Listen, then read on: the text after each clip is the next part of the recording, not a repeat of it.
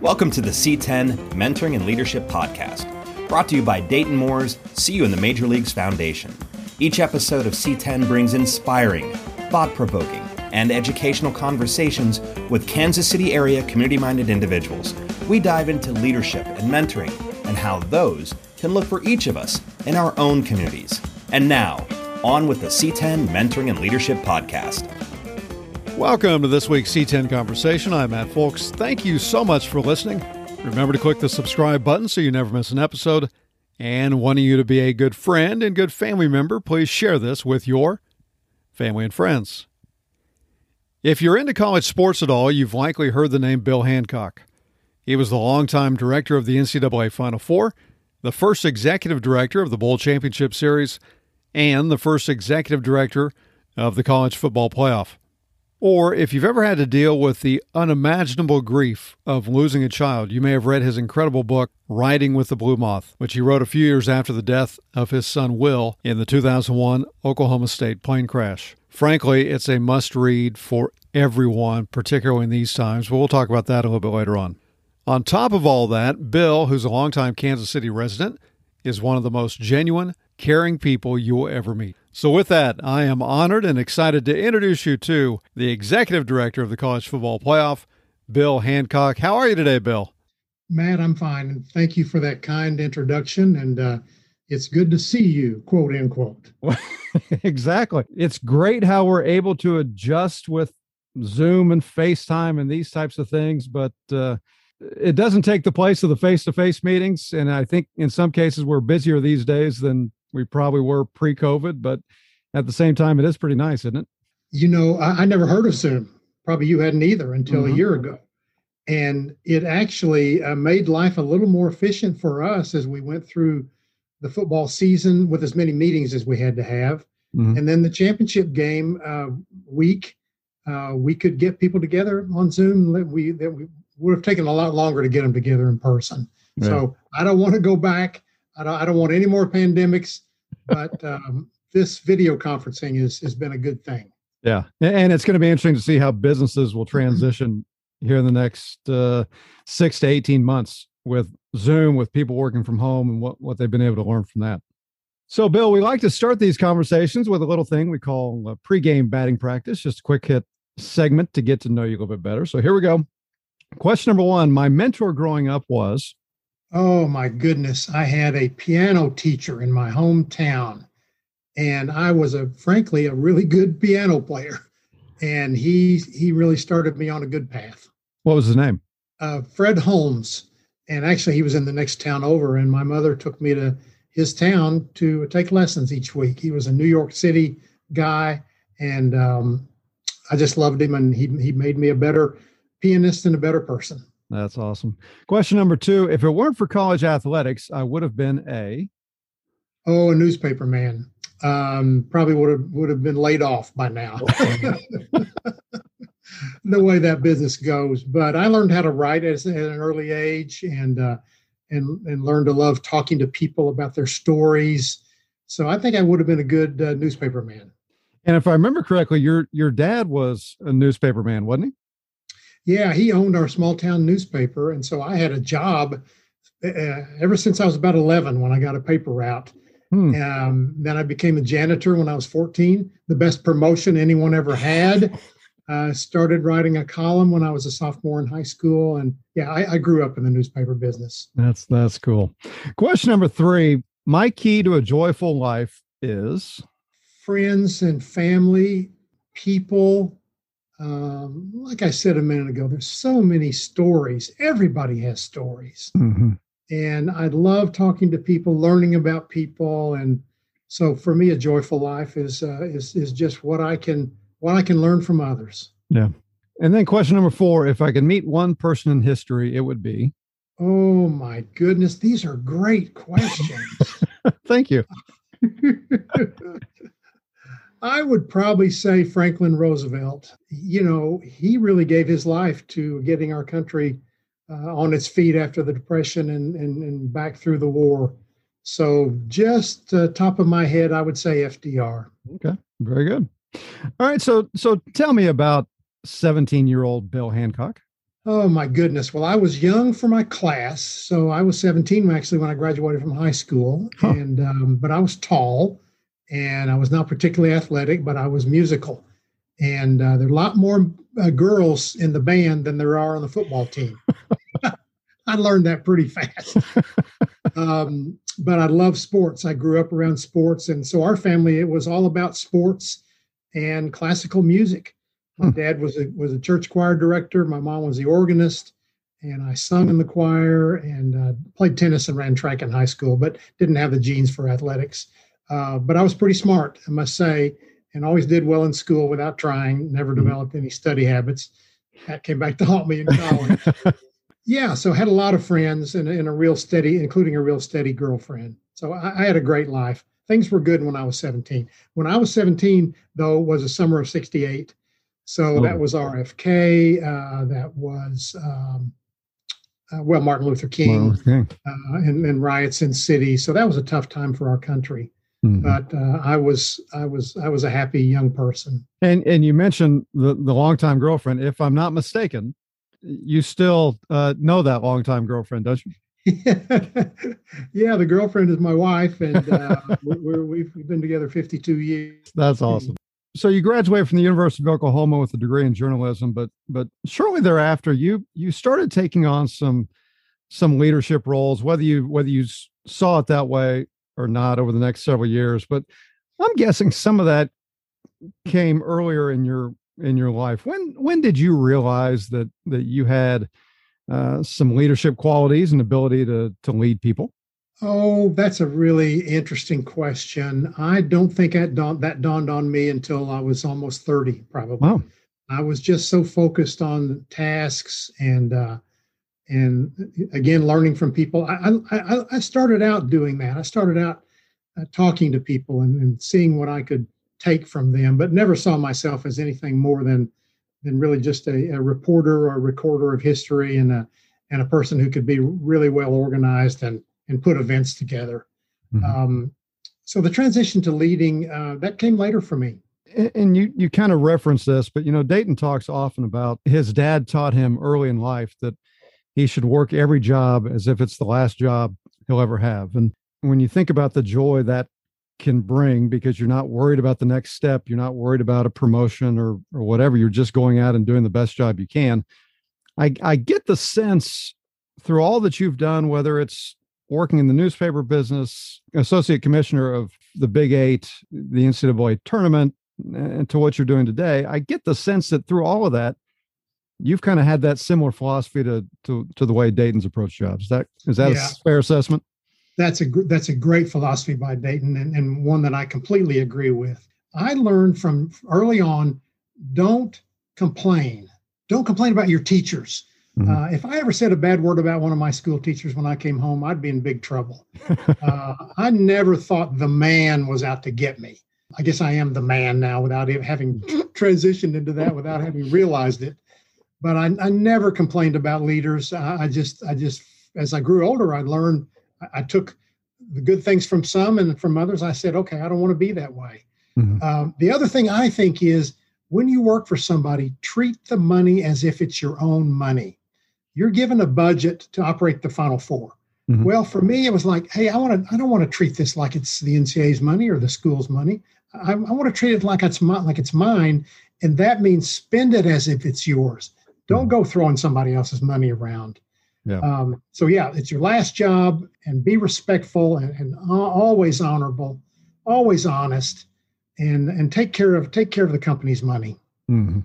As you mentioned, in your early 30s, it's kind of when your leadership journey really got started. What was most challenging for you in those first several years? Learning to earn my spurs. And what that means is learning that I needed to take time until I knew more about how to operate, how to be a leader, and needed to just be patient. And once you earn your spurs, then you can be a leader. And I think leading is mostly leading by example. You can give people all the books you want to about leadership, and I've read a bunch of them. Mm-hmm. But for me, it's being respectful and leading by example and treating people the way you want to be treated. Life is not very difficult if you do those things. But people want to make it hard, don't they? They do. Yeah. I just think I've heard people say he's not happy unless he's unhappy. Right. Well, there's a lot of truth in that. And I just have chose a long time ago. I chose to be happy. Yeah. It's about loving people, treating them with respect, treating them the way that you want to be treated. And if you do those three things, life would be a heck of a lot easier, would it? So true. So true. And a heck of a lot nicer, probably.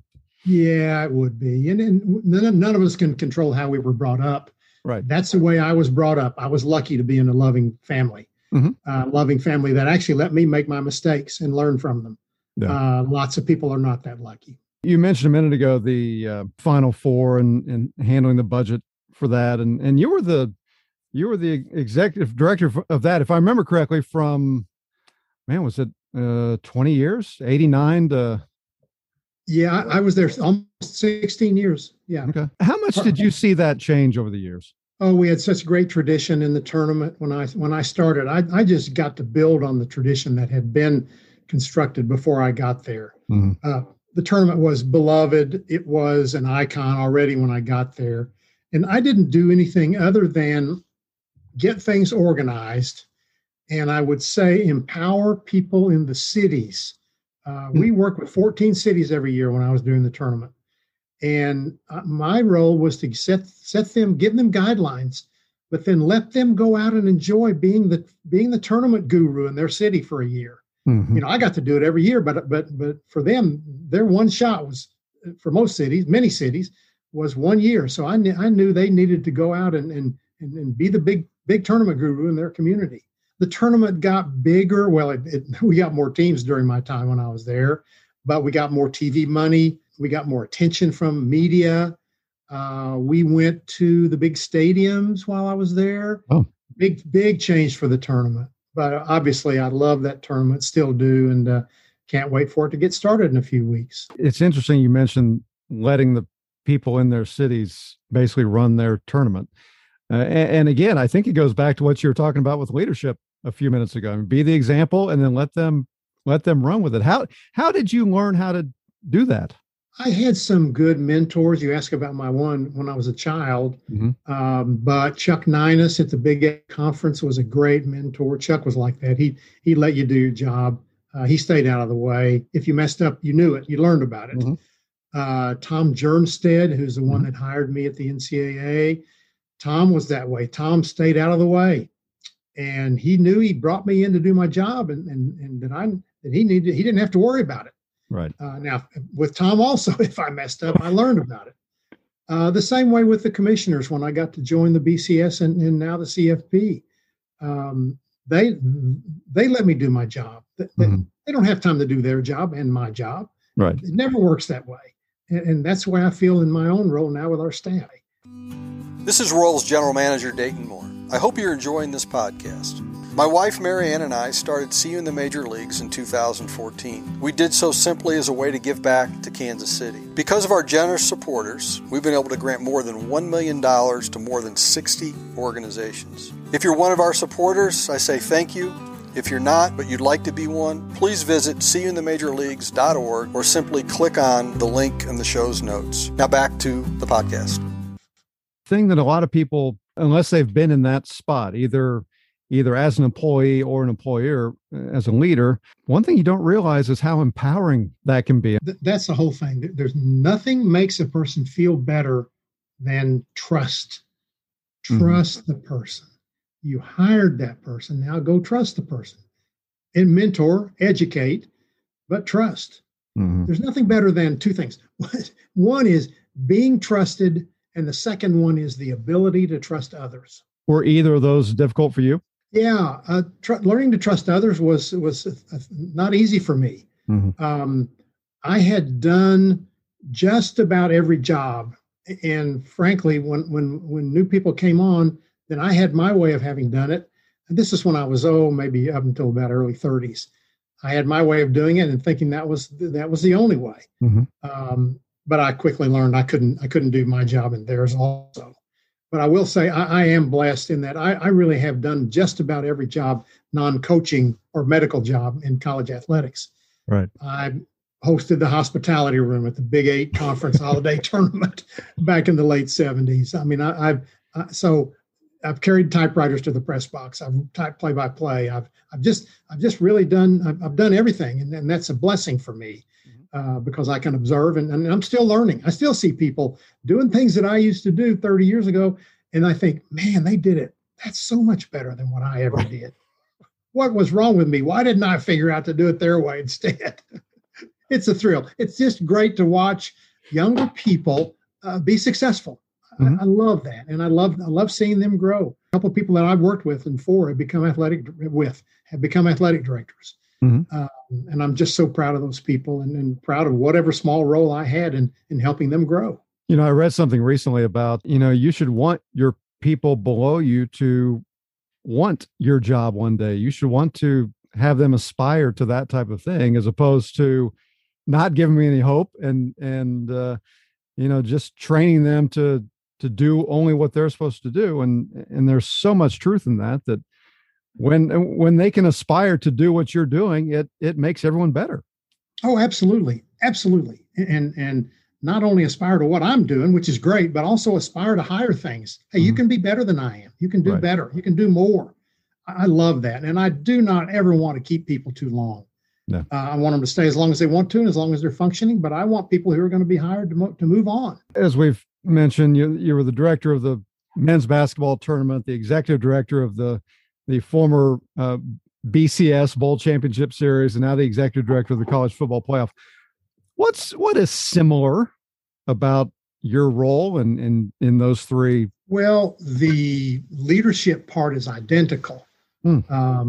You have your tasks to do, but then you also have the ability to lead and lead by example with others.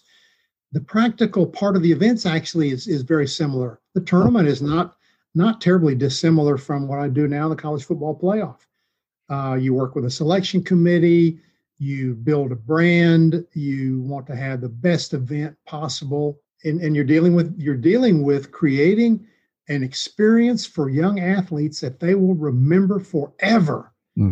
And if you're in my position, or an athletic director or a conference commissioner, that's what's foremost on your mind. Create that experience that those athletes will remember 50, 60 years from now. Yeah. That is what success means in my world.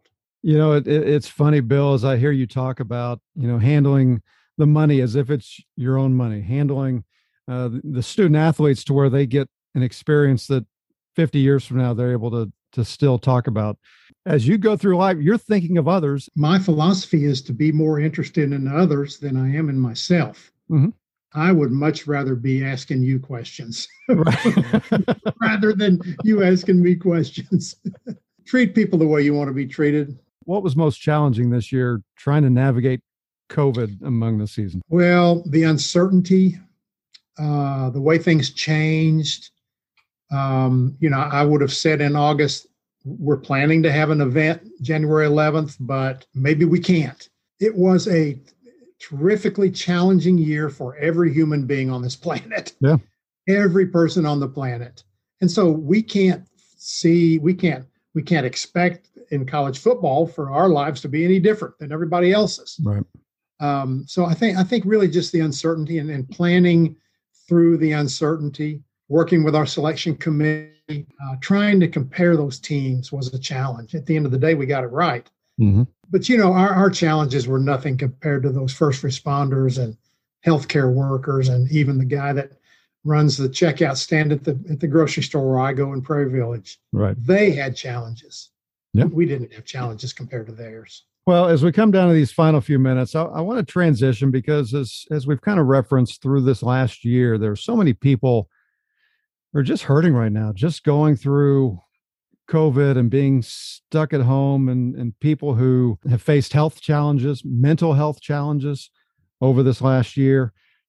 And it was a little less than a month ago, in case you don't know the story, it was a little less than a month ago, was the 20th anniversary of the Oklahoma State plane crash that took the life of Bill and Nikki's son, Will, along with 9 others. even though it's been 20 years, how are you and Nikki and the family doing? Oh, well, I think of Will almost every day. I've heard people say every day, and for a lot of people that's the case. But there might be a day or two go by when I don't think about him. I miss him terribly. He was 31 at the time. My regret is that he didn't get to do all the things that I got to do. He got to know his daughter, who was 2 months old, who's now a college sophomore, by the way. But we're doing okay. We have our faith and our family and our friends, and including three terrific grandchildren.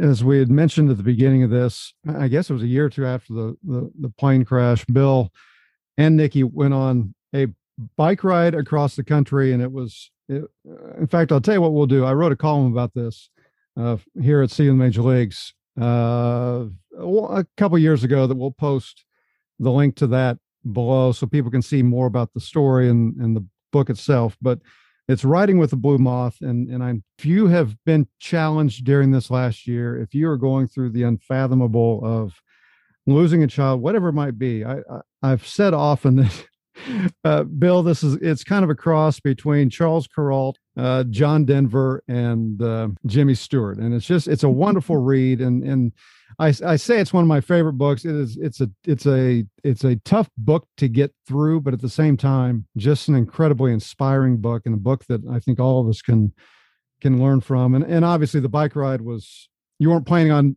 riding the bike to write a book, but it came out of it.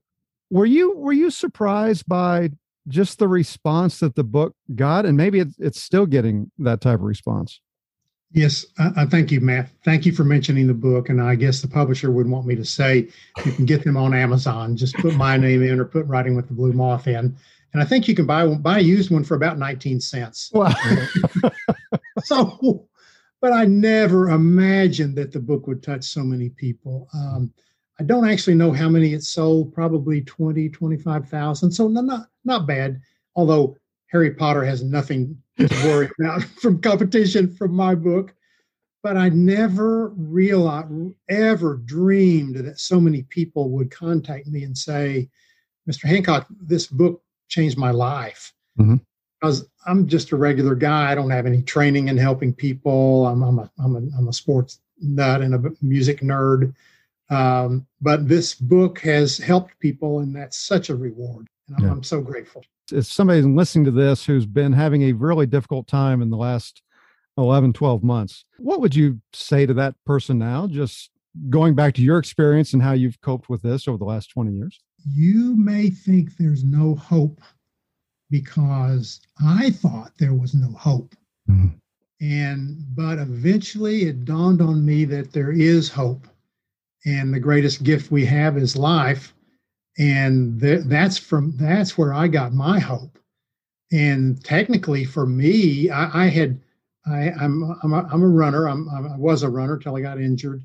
And so I reverted to what I loved, which was running. I ran 15 marathons. And so I love that. But I took up biking after I broke my hip in a fall and fell in love with biking, fell in love with it, and just decided, hey, here's an adventure. Let me see if I can ride my bicycle across the country. Don't know if I can or not, but kind of a goofy thing to try, but let's go try it.